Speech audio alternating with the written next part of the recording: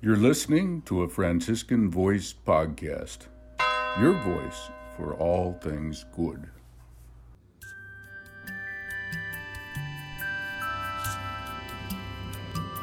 When St. Francis wanted to know what he and his brothers should do, they went to a church and they asked the priest to open up the missal.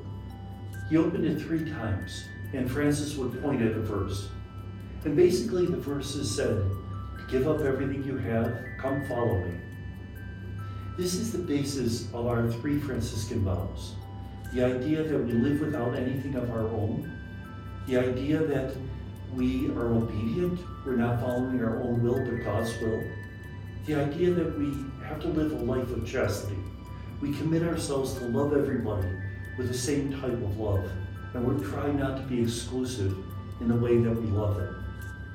Now, interestingly enough, that very missal that Francis used is now being conserved at the Walters Art Gallery in Baltimore, Maryland.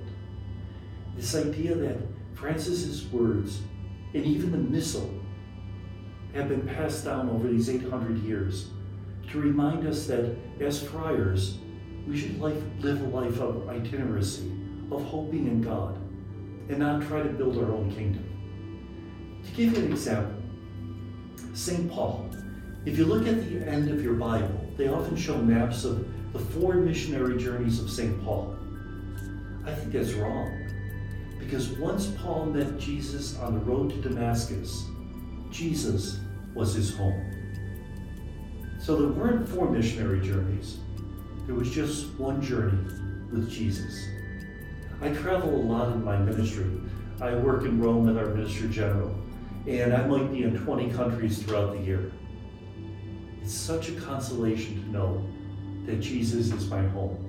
So wherever I am, I'm at home. And may God bless us. Be sure to subscribe to our podcast and follow us on our website to discover other episodes at franciscanvoice.org.